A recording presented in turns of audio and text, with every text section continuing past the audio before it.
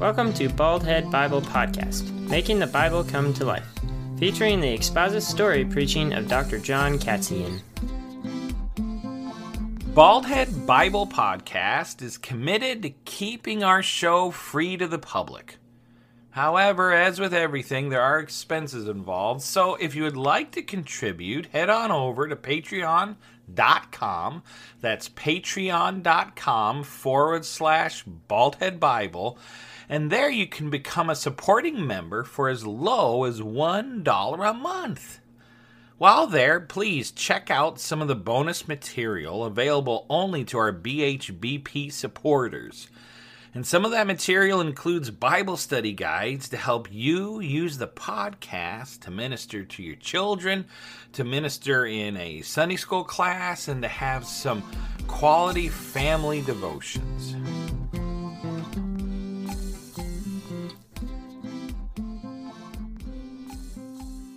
It had been a long day, and Jacob was looking forward to going to bed. Well, as much as you could call it a bed. I mean, it was a bunch of woolen blankets put on the ground, one under him to keep the rough terrain from impeding his sleep, and one tucked over him to keep him somewhat warm. Elijah, his co-worker, was already asleep, and so was Joshua. It was only him, Jacob, awake at this point. But he was about to nudge Joshua to wake him up so he could take over the watch of the sheep. See, Jacob was a shepherd, and he was out in the field with his sheep, constantly watching for those predators who would be after his sheep. Wolves, coyotes, wild dogs. There were a lot of predators who wouldn't mind snacking on a nice sheep. And then there were those sheep thieves who also wouldn't mind helping themselves to someone else's sheep. Jacob and the rest of the shepherds were out here making sure their flock was safe. And the shepherds had collected them all in a pen, and Jacob, Joshua, and Elijah were fast asleep. And Elijah and Joshua were sleeping in front of the entrance, so no animal was going to make it through that snoring line of defense, thought Jacob to himself. It was dark, and it had been hard for Jacob to keep awake at times during his watch, but he had managed it. He thinks there might be a pack of something over there in the field to the east, and he'd have to remind Joshua to keep an eye out for anything suspicious, especially coming from that direction. But he had decided to let Joshua and Elijah sleep a little longer because it was a beautiful night.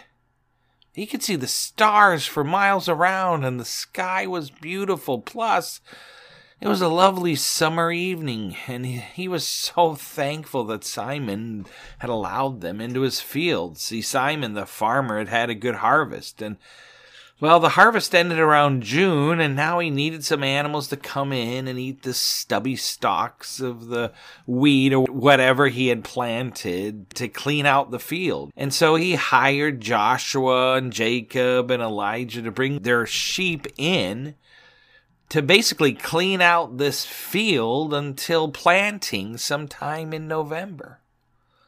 So, like I said, in between, he allowed these shepherds that come in with their sheep into their fields and just to let them graze. So, it was probably late August or early September, and to Jacob, it was a great time to sleep outside.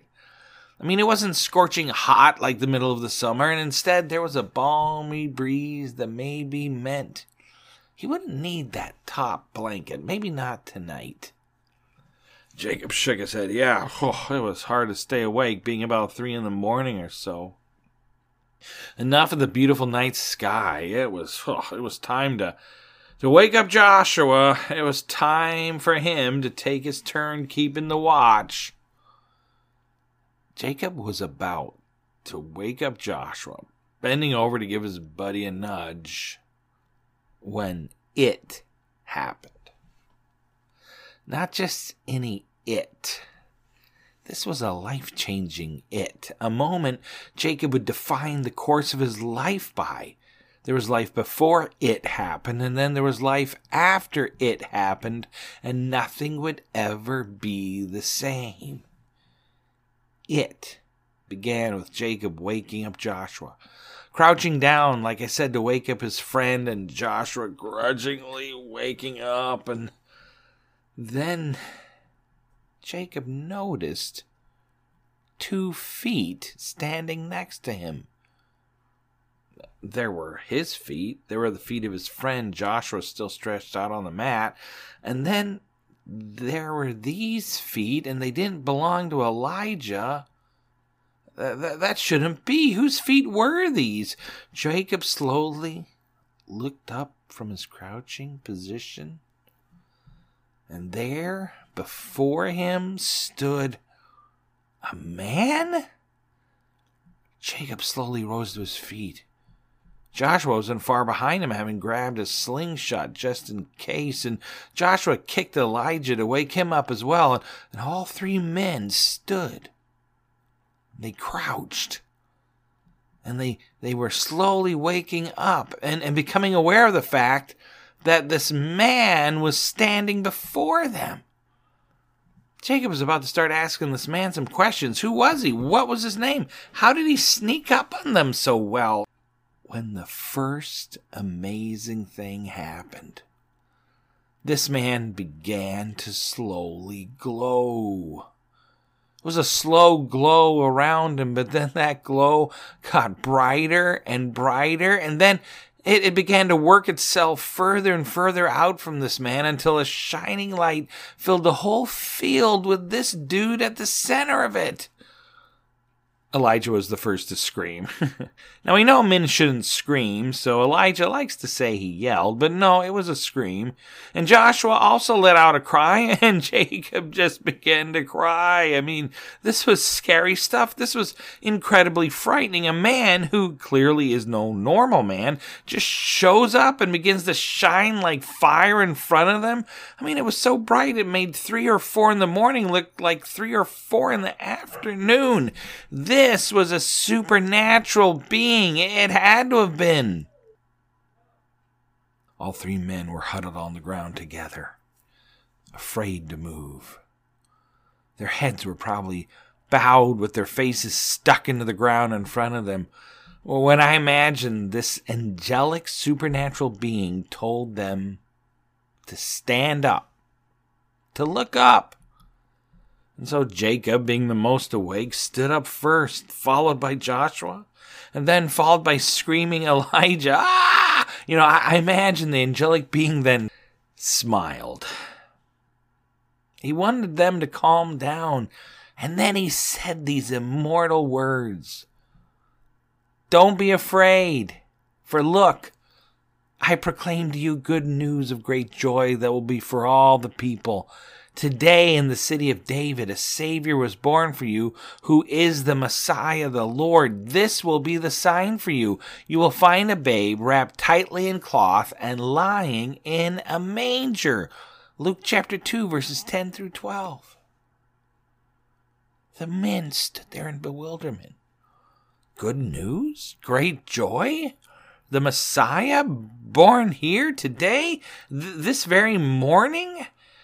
I imagine Jacob, Joshua, and Elijah looked at each other and rehearsed what this amazing being had just told them. The Messiah, born today, and we will know who the Messiah is because he is a baby wrapped tightly in cloth and lying in a manger.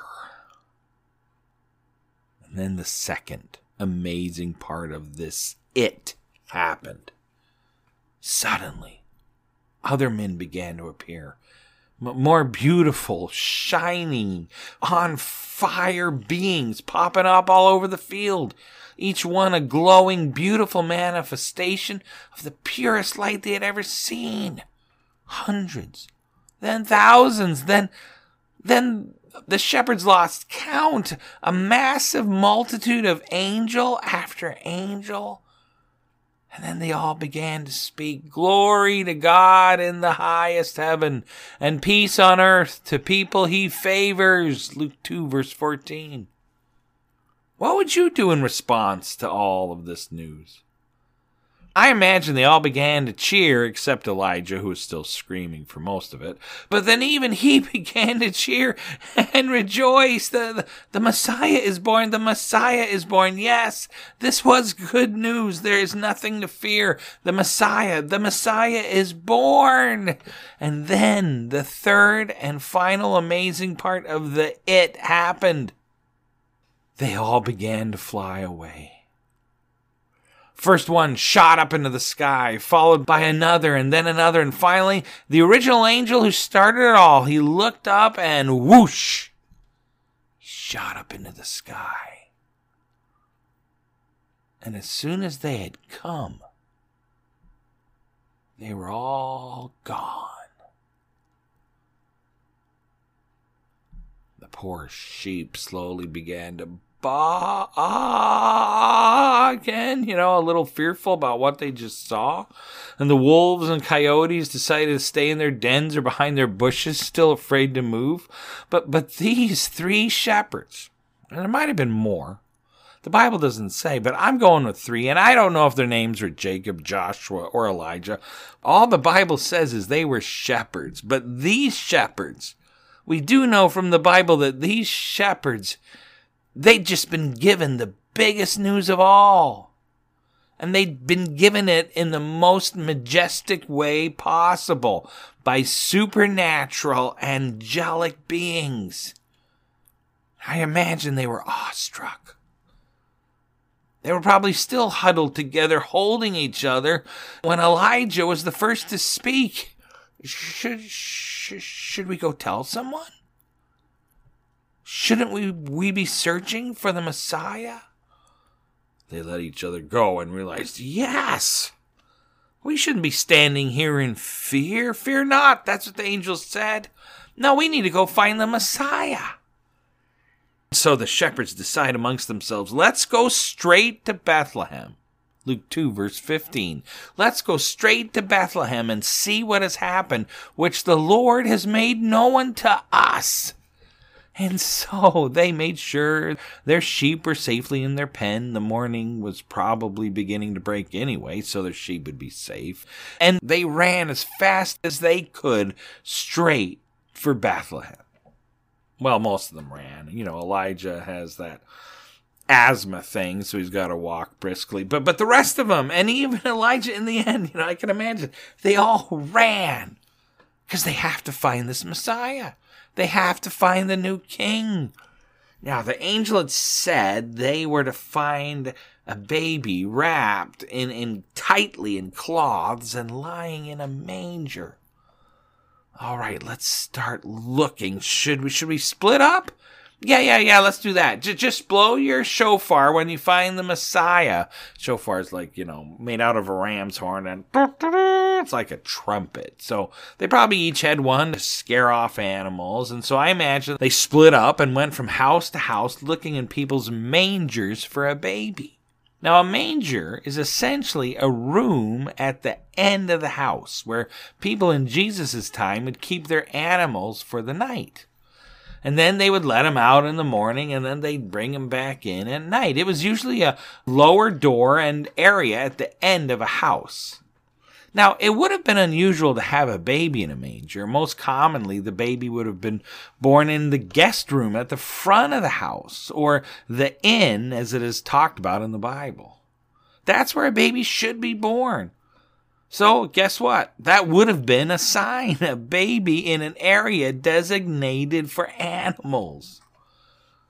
And then I think it also, remember the angel said, it's a sign that this baby will be wrapped in cloths. And my old version, King James, says swaddling cloths.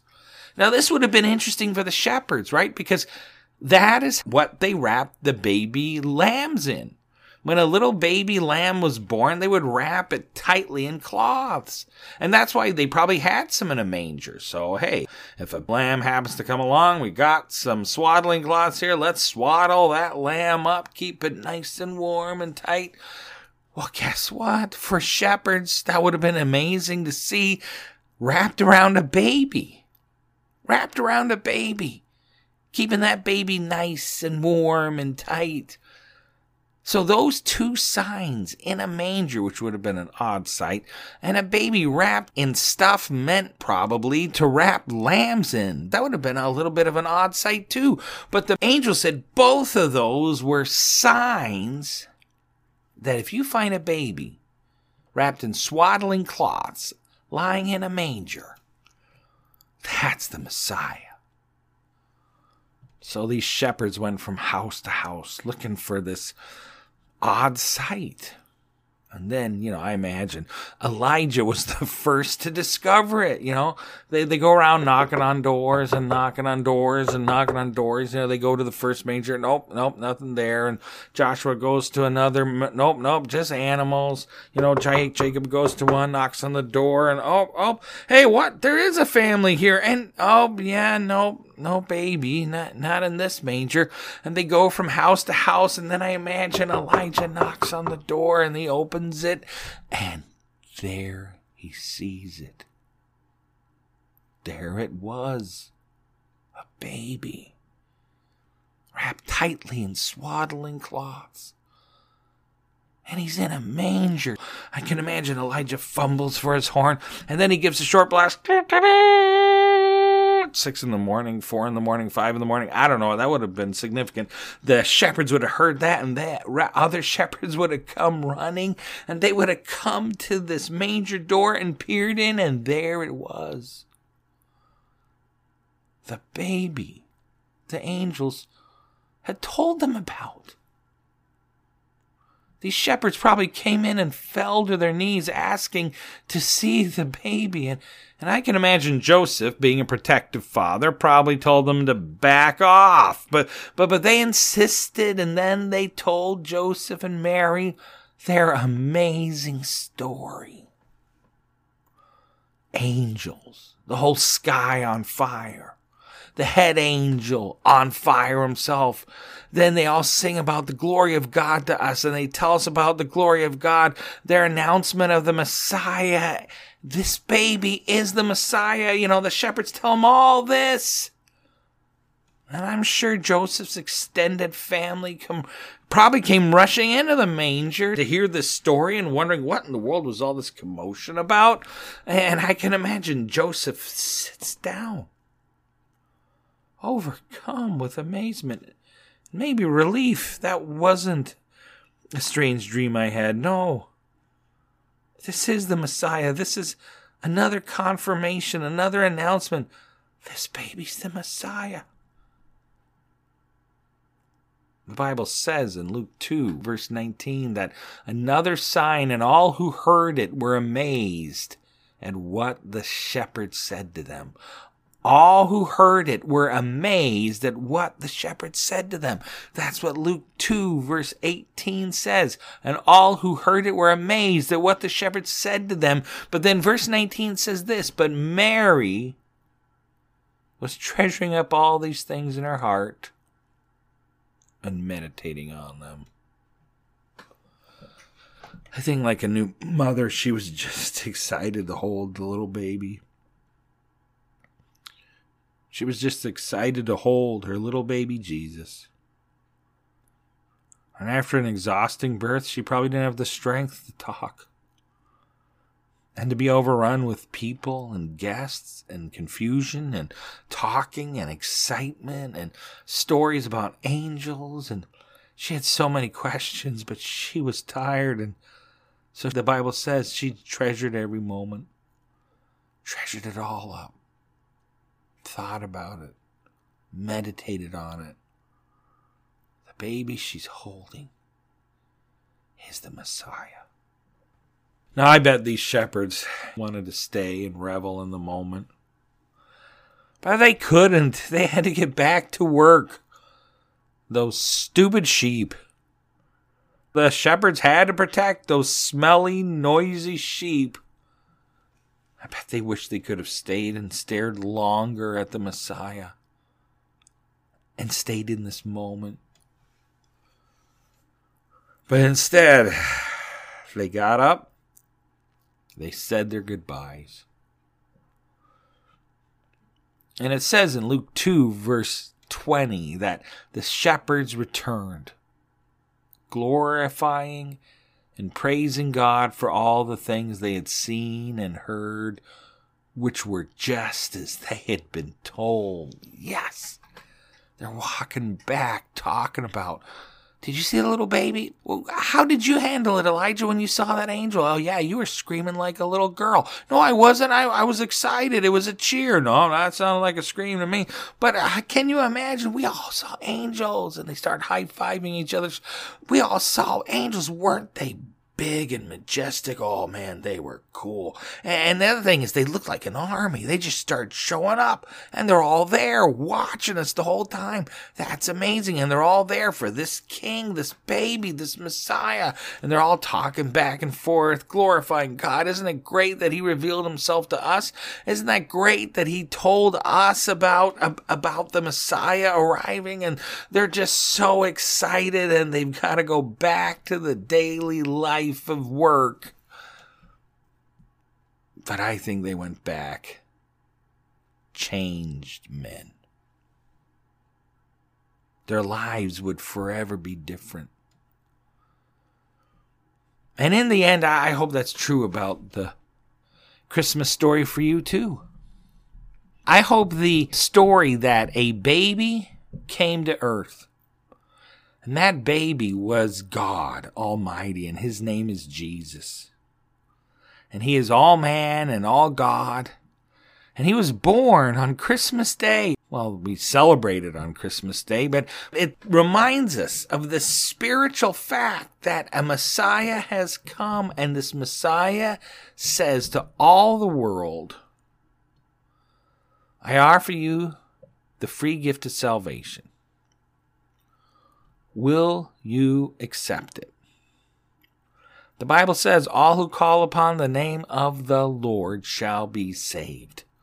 If you put your believing faith, your believing loyalty in Jesus and no other God, and say, no, Jesus, you are my God, and I put my faith and trust in you, that what you say about yourself is true in the Bible, and that you've gone back, you rose from the dead, you died on the cross, taking my sin and my shame upon your shoulders. And you died a sacrificial death. You paid the penalty for my sin. But then you rose again, proving you're God. You defeated sin. And now you are at the right hand of God the Father in heaven. And someday you are coming back as King. And if I believe that, and if I put my faith and believing loyalty and trust in Jesus and Jesus alone to save me, not my good works, not my intelligence, not the good things I've done. I just simply put my faith in Jesus and say, you know what? I throw myself at your feet. Please save me. I encourage you, if you've never asked Jesus to save you, I'd encourage you to do that now. But these shepherds were followers of the Messiah. They must have been. And at the end of this, these angels came to the shepherds to announce, your Messiah is here. That one you've been looking for is here. And now they go back, as it says, glorifying and praising God. They go back changed men. They go back to the mundane drag of life. Taking care of sheep, smelly, noisy sheep. Walking through fields all day, all night, shearing sheep, slaughtering sheep for food later on, taking sheep up to the Jerusalem to be used during Passover, and then they had to deal with their wives and their kids and and how am I going to pay for my bills? And the Romans were oppressing us. None of that was taken away. Life continues on. But I hope they were changed men. I know they were changed men because they had seen the Messiah. And I hope the Christmas story every year reminds, if you're a believer, if you know the Lord is your Savior, Christmas should remind you, I need to be different. I need to let this supernatural, wonderful story, the hope of the Christmas story, invade my everyday work life. I need to be the happiest guy and girl at work, the happiest guy and girl at school. I need to live a changed life. I need to make this supernatural event. I need to make this Jesus the center of my life, and that reality should change my daily life. When life gets down, and it will, I can still live with hope. When things get discouraging, and they will, guess what? I can still look up and remind myself I have hope. I have a returning King. I know I have Jesus as my Savior, and He's a returning groom who's going to come for His bride, the church, and I'm part of that. And I've got a future home, and no matter what happens down here, I can live with hope. And I think that's what these shepherds left with. Hope in a future Messiah who they got to meet. And one day He is going to save them all from their sins. And I hope the shepherd's story does that for you. And I hope that Jesus has done that for you. He's changed your life. And I pray the Christmas story reminds you every year, because of that event, I need to be different. I need to let the salvation of my Lord impact the way I live. May that be true for you this year. Wherever you listen to this, whether it's at Christmas time, whether you're listening to the story in the middle of the summer, may the Christmas story give you hope to live for Jesus today.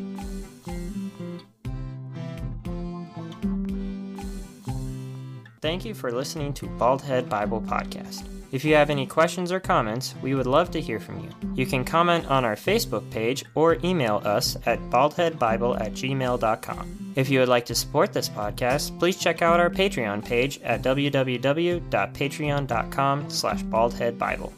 Bald Head Bible Podcast, making the Bible come to life. New episodes added every week.